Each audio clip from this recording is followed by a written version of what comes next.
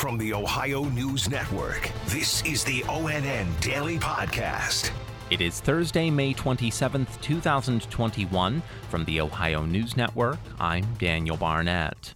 Two lucky Ohioans were revealed last night as the first winners of Ohio's Vax-A-Million lottery. 22-year-old Abby Buginski of Silverton in suburban Cincinnati won the first of 5 $1 million drawings. She says it's unbelievable. Just to sum it up in one word, a whirlwind, and it absolutely has not processed yet. I am still digesting it, and I like to say that it feels like this is happening to a different person. I cannot believe it.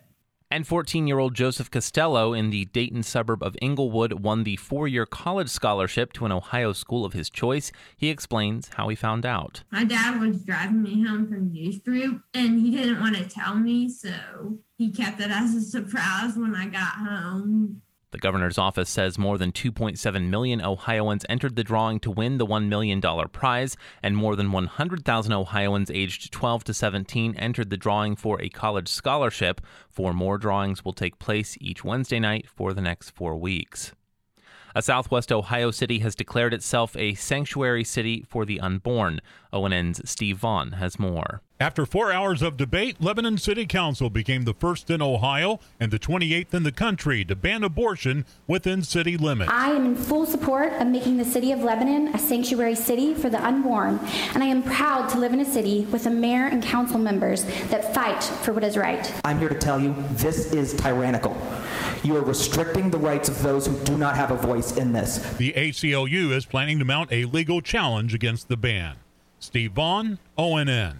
A man charged with the murder of 2 people in Moreau County says he did it. Kevin Landers spoke with 39-year-old Brian Lee from his jail cell. Brian Lee says he wants to die for his crimes. He admitted to killing 38-year-old Brandon Petty and 57-year-old Linda Venata. He told me the shootings were in self-defense. It's not like I intended to go there to hurt anybody. I just wanted my truck.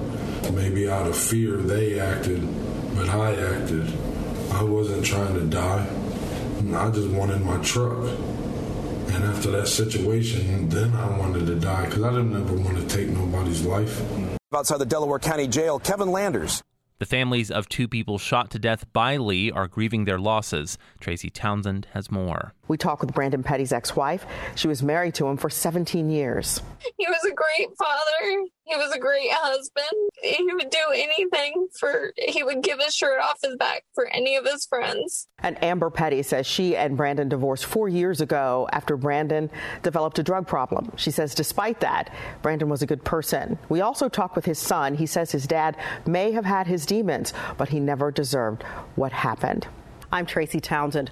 The parents of late Bowling Green University student Stone Foltz testified in front of an Ohio Senate committee yesterday as they worked to get anti-hazing legislation passed. More from Andrew Kinsey. Stone's parents are pushing for the passage of Collins law, named after Colin Wyant, who died from a hazing-related incident at Ohio University back in 2018. They say consequences matter and hope harsher penalties will cut down on the problem. And we will fight to the end of our days to help educate and provide visibility to other parents, students about the deadly impacts of hazing. Collins' law was first introduced last year, but only passed the House. It was reintroduced earlier this year. I'm Andrew Kinsey. Restaurant owners are struggling to keep prices down as their food costs increase. Roxanne Elias reports. Michaela Baggett is a chef of Island Soul, which serves chicken wings. The price for a 40-pound case was like $149.99.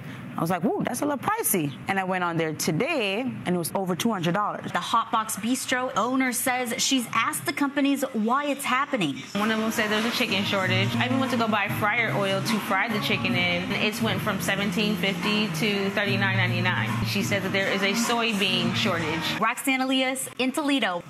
Ohio Attorney General Dave Yost says a spike in violent crime and the number of requests to investigate are up significantly compared to previous years, and that this has swamped the Ohio Bureau of Criminal Investigation.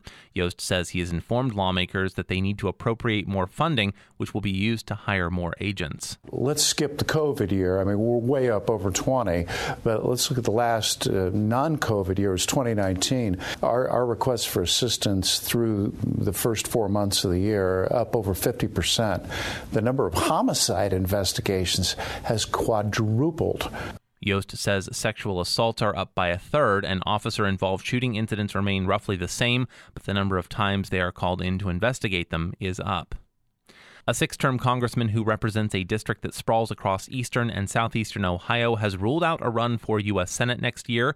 Here's ONN's Dave James. The Youngstown Vindicator says 66-year-old Republican Congressman Bill Johnson of Marietta was concerned about the fundraising needed. Republican Rob Portman decided earlier this year against seeking a third term in the U.S. Senate, setting off a scramble to succeed him in what will be one of the nation's most closely watched races. Johnson's 6th district includes all or parts of 18 of Ohio's 88 counties. Dave James, ONN News. And as Memorial Day weekend approaches, the National Veterans Memorial and Museum is paying special tribute to those who lost their lives in the Vietnam War. Andrew Kinsey has more with Lieutenant General Mike Farrader, president of the Veterans Memorial. The wall that heals, it's a traveling replica of the Vietnam Memorial in Washington, D.C. The wall will be available to the public starting Friday and will last all weekend long. Well, I think for us and for Columbus, it says we're here. And if all the places in America that the one and only wall that heals is at the one and only National Veterans Memorial Museum, it's really big time for all of us. The wall can be viewed anytime, day or night, until 2 p.m. Memorial Day. I'm Andrew Kinsey. Special thanks to affiliate stations WBNS-TV in Columbus, WKYC-TV in Cleveland, and WTOL-TV in Toledo for their contributions to today's newscast. I'm Daniel Barnett on the Ohio News Network. This has been the ONN Daily Podcast, a production of Radio Ohio Incorporated on the Ohio News Network.